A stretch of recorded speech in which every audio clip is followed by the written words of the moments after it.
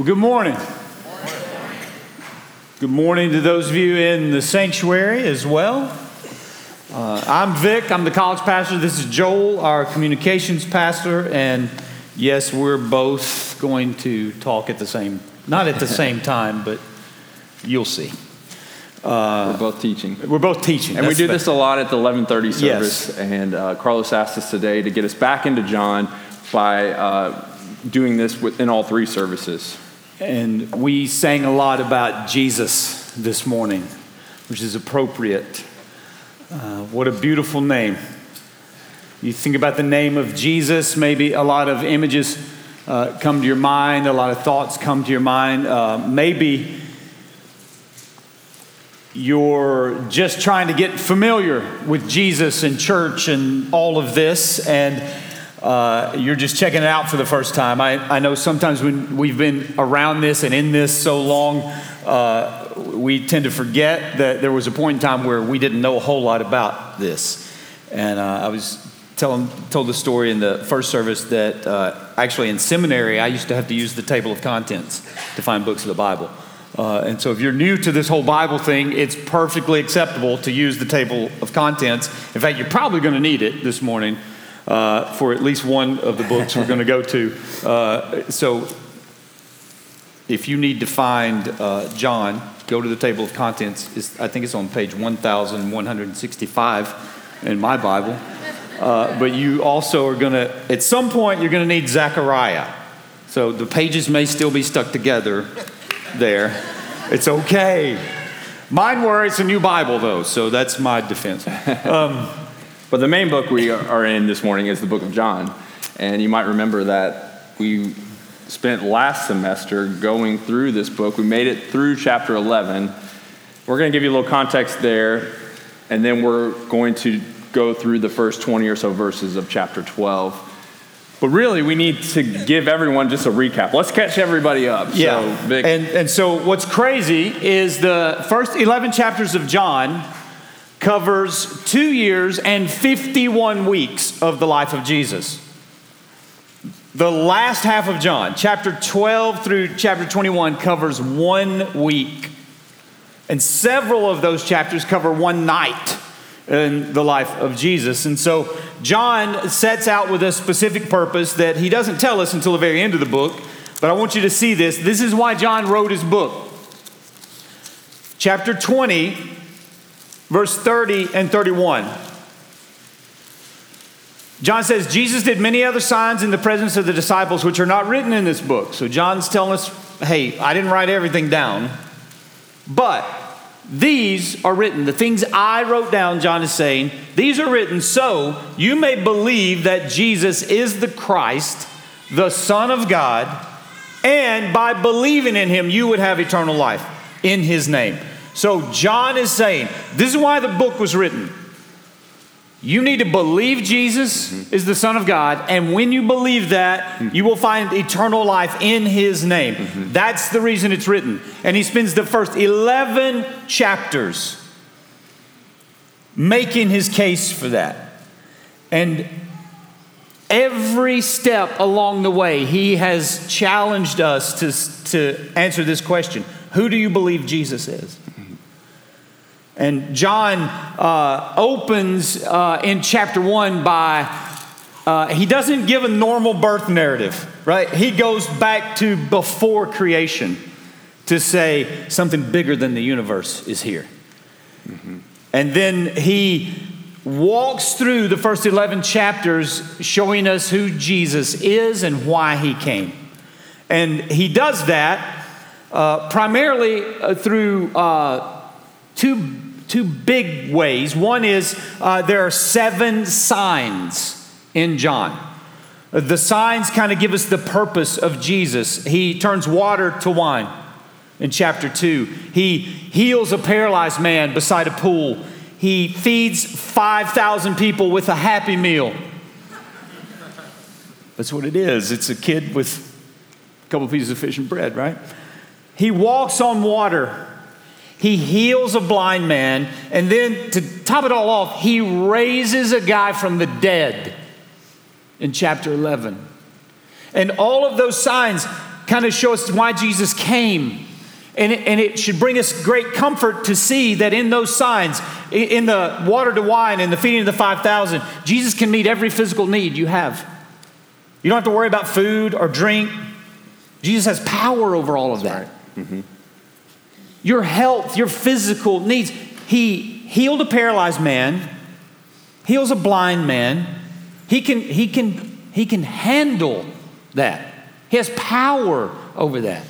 He has power over nature. He walks on the water.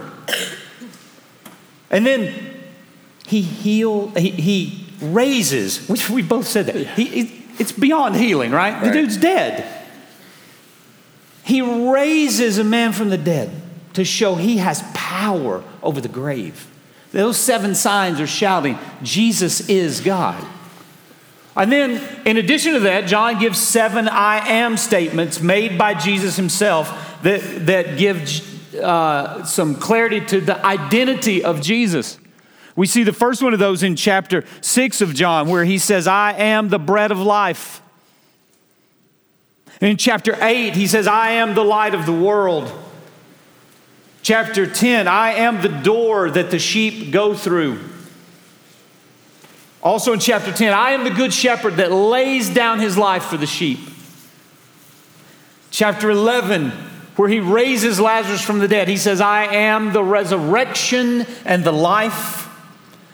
And then 2 other statements we're going to see later in John in chapter 14. He says, I am the way, the truth, and the life. No one comes to the Father except through me. And then in chapter 15, in an intimate conversation with his disciples, he tells them, I am the true vine. And that's where you're going to find your source of all meaning and purpose. And in those 7 signs, in those 7 I am statements, John is making his case in these first 11 chapters that Jesus is God, and you need to make a decision about him. And we've come to chapter 12 now with all of that groundwork and context being laid, and John is about to ramp up the intensity of what's happening in the life of Jesus. So this final half of the book is this final week of Jesus. It's a very short time covered over quite a few chapters. And to give you context to where we're going today, just give you some more direct context, we're going to look at chapter 11 first. To set it up, I'll say it like this, that I've been a dad long enough now that I should have been prepared, but I wasn't. I should have been prepared on Christmas Eve for what was going to happen, but I wasn't. You know what happens on Christmas Eve, right, as parents? You put stuff together like crazy. I mean, this year for us, we have 4 girls. Yeah, 4 girls. And we were putting together a giant dollhouse. I'm talking about like almost 6 foot tall, like the kind only Sam's makes kind of dollhouse, okay? And when I opened up the box, I knew I was in trouble. And I should have been prepared for that. I've been a dad long enough. I should have known this was coming, that I would be up until like 1 a.m. putting together a dollhouse. And there I was, scrapping all these parts together. It was like 500 parts, to put this dollhouse together. It was crazy. In the book of John, he doesn't want you to be surprised on what's about to happen. He's preparing us. And no matter how many times you've read through this book before, I don't know about you, but I have, it's the way I read it. Sometimes I do get to this point and I'm like, how did this happen? How did we get here again? How is there such an abrupt turn in the life of Jesus? Because we know what's coming. Crucifixion is coming. So how is it that as we read today about people in the streets lining up and calling him the Messiah, how do we go from that in such a short time to the crucifixion? And John gives us these tidbits. He says, look, this is the undercurrent that was sort of taking place. You can't miss this. In fact, he starts all the way back in John chapter 5. In John chapter 5, he tells us that, this is verse 18, this was why the Jews were seeking all the more to kill him, because not only was he breaking the Sabbath, that's when he healed a man on the Sabbath, but he was even calling God his own Father, making himself equal with God. So that's a year and a half before these events. And they're already seeking to kill Jesus. Then we get to chapter 11. Look at verse 47. So the chief priests and the Pharisees gathered the council and said, what are we to do? For this man performs many signs. If we let him go on like this, everyone will believe in him. And the Romans will come and take away both our place and our nation. And John's getting at the heart of what's really driving these people who want to kill Jesus. Then you skip ahead to verse 53. So from that day on, they made plans to put him to death. So really, these chapters that we think are really an abrupt turn in the life of Jesus, it's not so abrupt. This is happening underneath the surface. And Jesus, he's on his own timetable. He knows that he needs to kind of slip away. And he slips away to a town called Ephraim, that's verse 54. And he and his disciples are there until we get to chapter 12. And what you need to know is that this is happening 6 days before the Passover. Passover is the Jewish feast that celebrates the greatest moment in all of Israel's history. This is the event of the Old Testament, right? This is where, after 400 years of slavery, God uses Moses in 10 great acts and brings his people out of slavery, out of Egypt, and delivers them. And they're celebrating that moment when they slaughtered the lamb. They put the lamb's blood on the doorpost, and God's angel passed over them. So that's in the backdrop as we read, really from now on in the book of John. It's 6 days before the Passover, verse 1 of chapter 12. Jesus came to Bethany. That's where Lazarus was, whom Jesus had raised from the dead. Just a reminder, that's just where we were in chapter 11. Here he is. He's back in Bethany. It's time for a party. Verse 2, so they gave a dinner for him there. Everybody wants to see Lazarus. It's a dead guy. He's alive now. Martha served, and Lazarus was one of those reclining at the table. And Mary, this is the sister of Lazarus, took a pound of expensive ointment made from pure nard and anointed the feet of Jesus, wiped his feet with her hair. The house was filled with the fragrance of the perfume. You could not miss what was happening in this moment. But Judas Iscariot, one of his disciples, who was about to betray him, said, "Why was this ointment not sold for 300 denarii and given to the poor?" He said this not because he cared about the poor, but because he was a thief, and having charge of the money bag, he used to help himself to what was put into it. Jesus said, "Leave her alone, so that she may keep it for the day of my burial. For the poor you always have with you, but you do not always have me." So at this dinner party, things are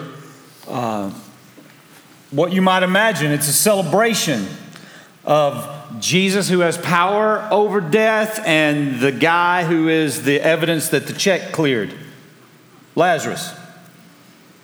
And they're celebrating, and then all of a sudden, this really tense moment happens.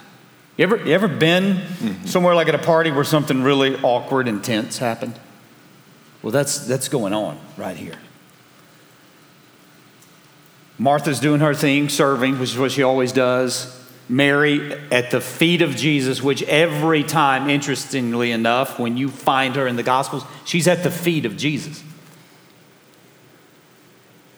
She comes in, and it's an amazing moment. She has no regard for anything that's going on around her, or maybe the way she's going to look in front of other people. She lets her hair down, which would have been equated with a loose woman. She lets her hair down, pours this expensive ointment on Jesus' feet, and begins to wipe it off. And Judas kind of, like it says out loud, probably we know she can hear it because Jesus responds to him. Judas says, "What is she doing? That's a year's worth of money." She just poured out on the floor. And in Mary and Judas, you have this contrast between the kingdom of God and the kingdom of man. In Judas, or in Mary, you see that Mary sees the worth of Jesus and does not care about the cost. And in Judas, you see someone who knows the price of everything and the value of nothing. And John sets those two kingdoms against each other in those two people in this moment when she anoints the feet of Jesus. What we see in these chapters is that in man's kingdom, we care about the price of something. We care about what we can get out of it. For the Pharisees and the chief priests, it was them worried about their place in their nation. For Judas, he was worried about what he could get out of that ointment if it would have been sold. He didn't really care about the poor. But in God's kingdom, there is no price too high to pay when it comes to worshiping Jesus. In fact, Jesus is going to ask for our very lives. So what's thousands of dollars on the ground to that? But this is a very expensive ointment, and I'm a very practical person. I remember going on this architectural tour of Chicago, down the river in Chicago, and it was one of those moments where the tour guide kind of stopped and just added in something. He said, oh, hey, not that long ago, I was on one of these tours. I'm on the boat, and there was this parking deck that was really close to the river. And he said they're approaching that parking deck, and all of a sudden cars start coming off the edge into the water. And they said everybody was freaking out, like, what's going on? And they found out that they're actually filming a commercial. It was like one of those mayhem commercials, and they were using those cars, like coming off the side in this commercial. And in my mind, here's where I go to. I don't know if you're like me and you're practical. You go, did they really just destroy cars in the river like that? Hopefully they weren't good cars. Hopefully they were bad cars that, were ruined anyways. But that's where I go, because I'm like, this is a year's worth of salary for someone that she dumps on his feet. So put it in our terms, $45,000 is the average U.S. salary. $40K on the ground, just like that. And there's a lot of us that would probably pause and say, really, is that the best use of our money in that moment? Jesus says, yeah, it actually is. Leave her alone. Because there is no price too high when it comes to worshiping Jesus. It means pouring out the most expensive ointment, and it has to do with our heart. Because listen, when we love someone, when we really love someone, do we think about the price? I had a point in my life where I reached where my wife was about to give birth to our fifth child. We'd just been through an incredibly hard season in our life of adoption and life changes, and we're about to have a fifth child. That in itself was enough. And she was scheduled for a C-section on her birthday. And I had this moment where I was just thinking about my wife, and I was thinking about how selfless she had been over this whole period, just incredibly, an incredible servant in our house. And I said, I have to get her something. That's where my mind went. As I was reflecting on this, we're about 2 weeks before birth. I was like, I have to give her something. So I went to the jewelry store, and I was like talking to the jeweler. I was like, I don't like anything in here. Can you make me something? Because this has to be unique. This has to be the best gift I've ever given her before. And they were like, yeah. And I was like, okay, I better not ask how much this is going to cost. And he was like, what's her birthstone? Well, it's April, diamonds. Fine, diamonds it is. Wow. Okay?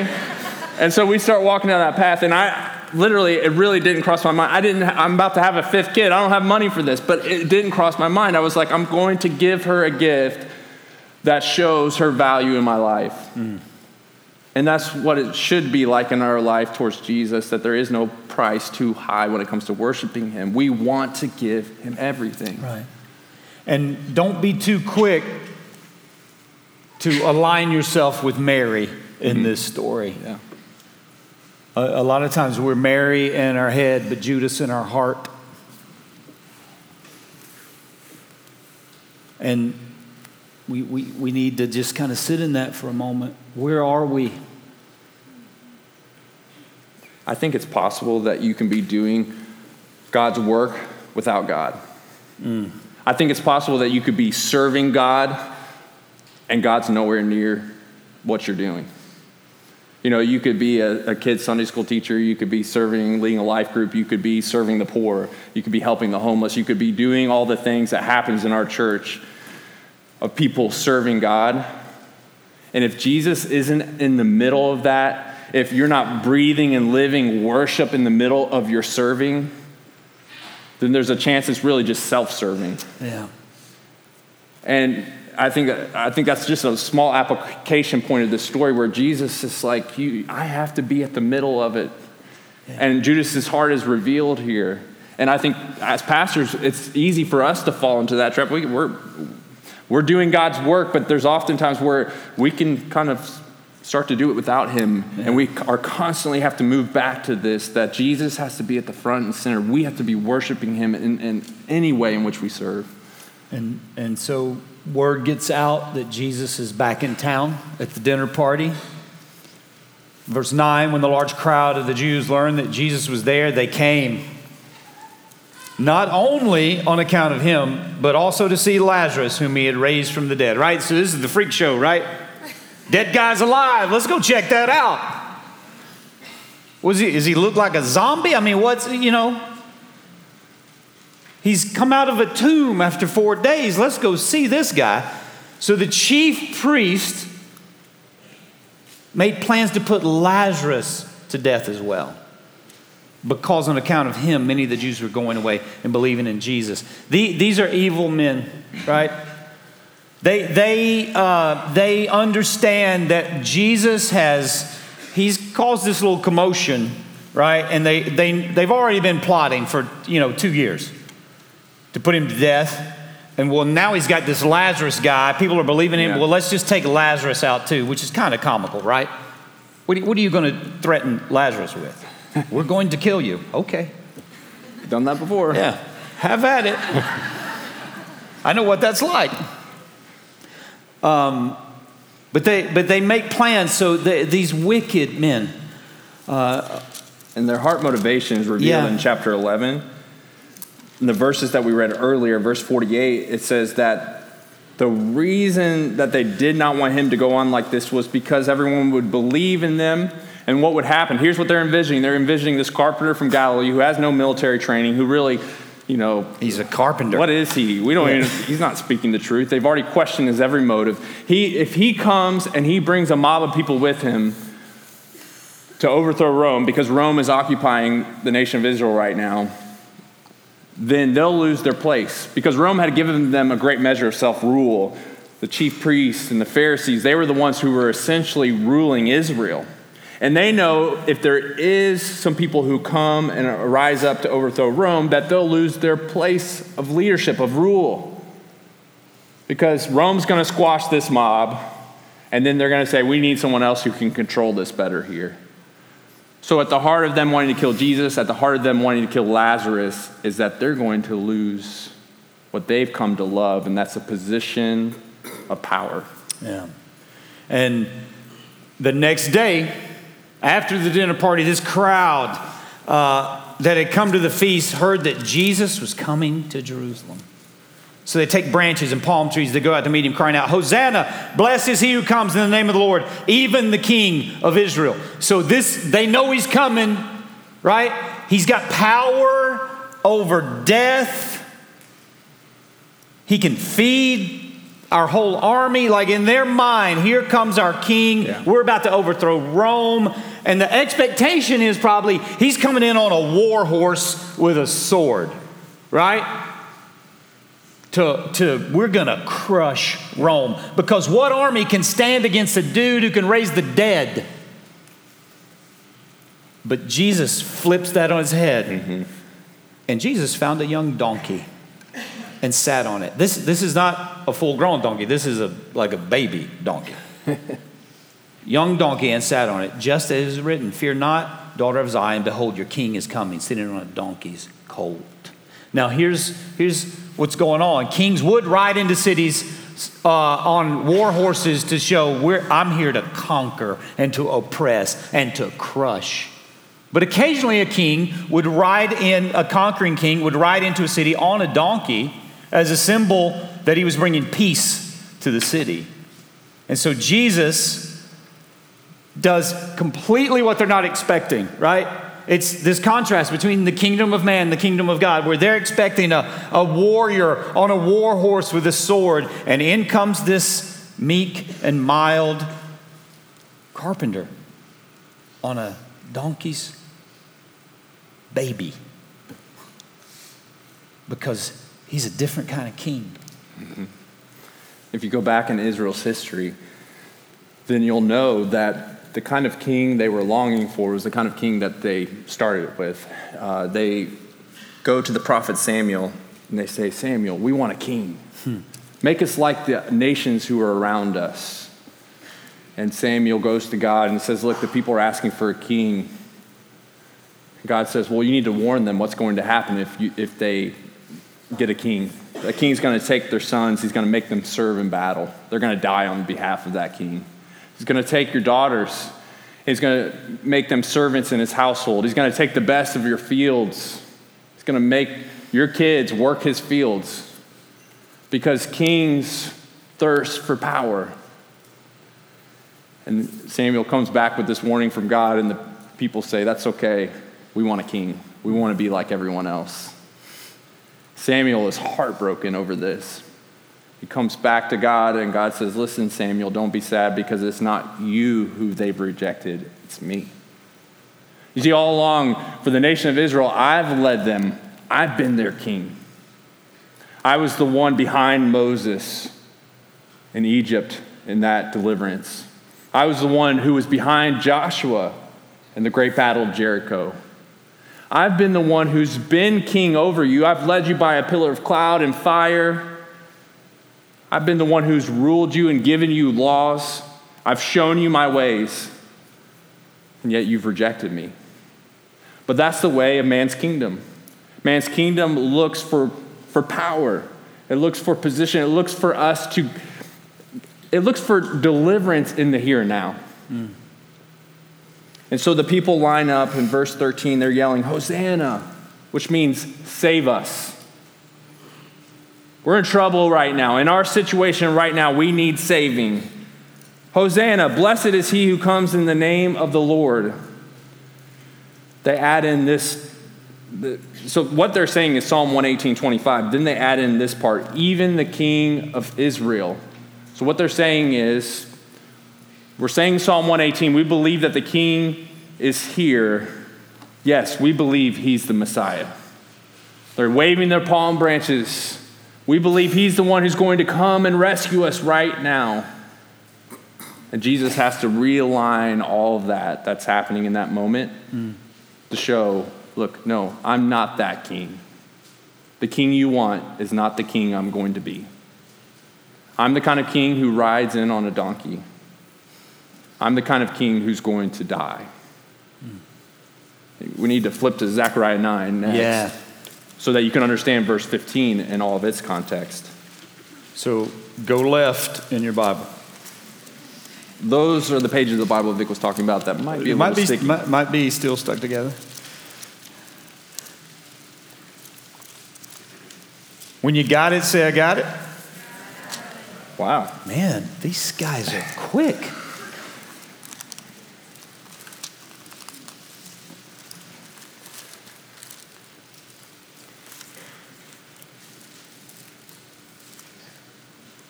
So Zechariah 9, verse 9.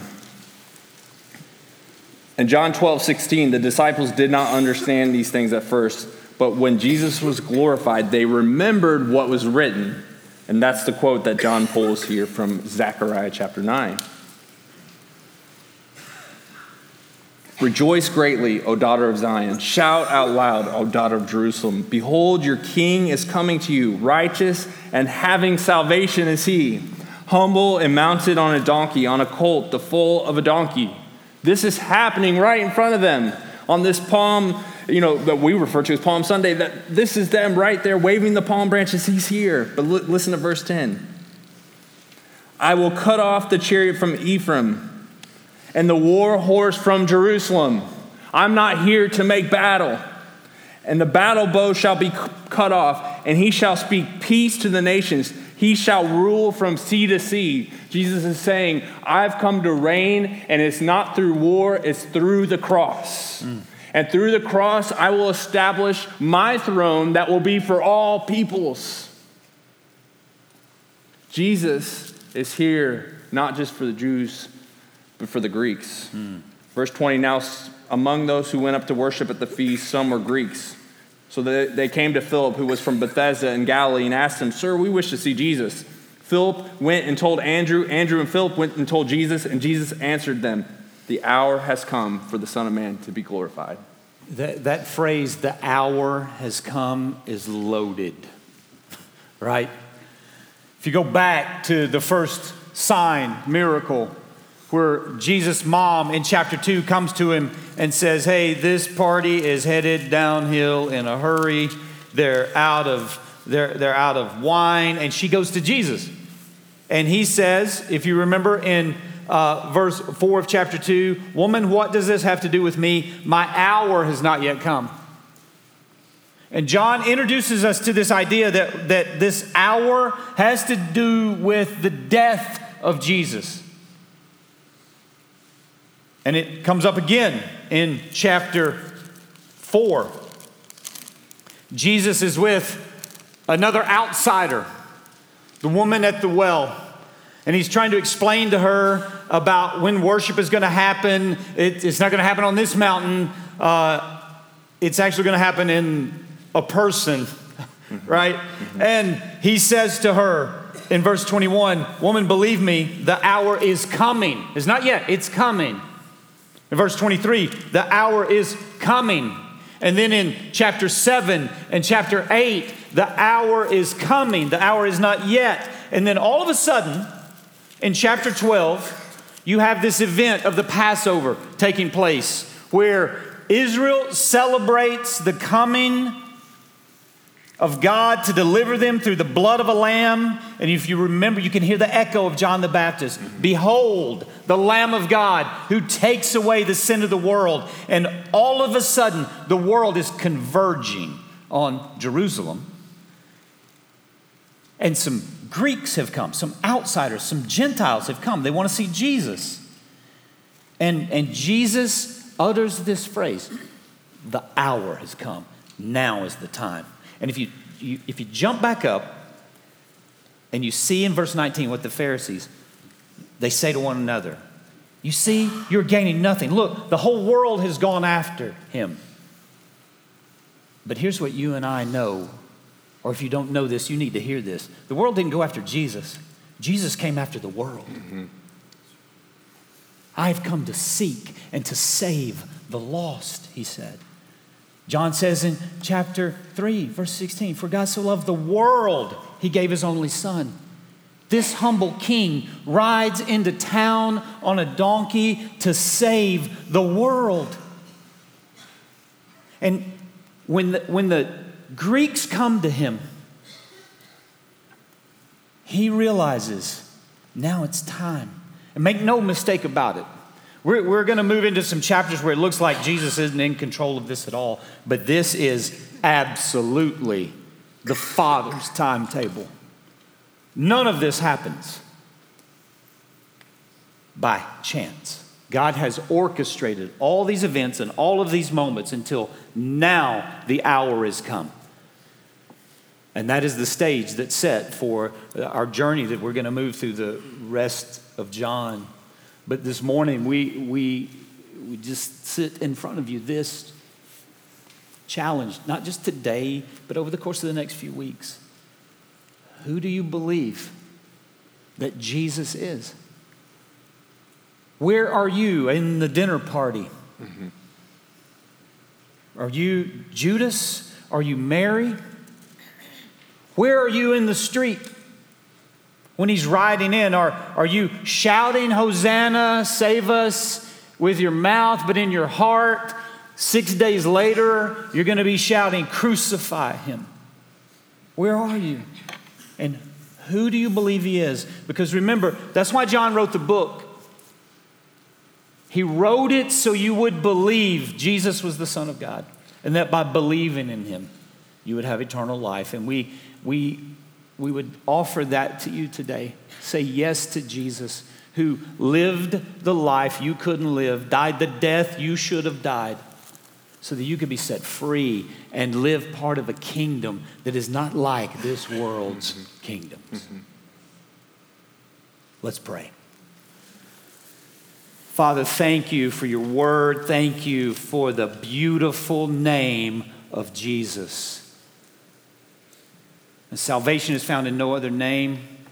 And Father, we pray that today you would move in the hearts and the minds and the lives of people to celebrate you as the true King, that you would grant salvation to people who do not know you. All for the glory and the fame of our King Jesus, we pray. Amen.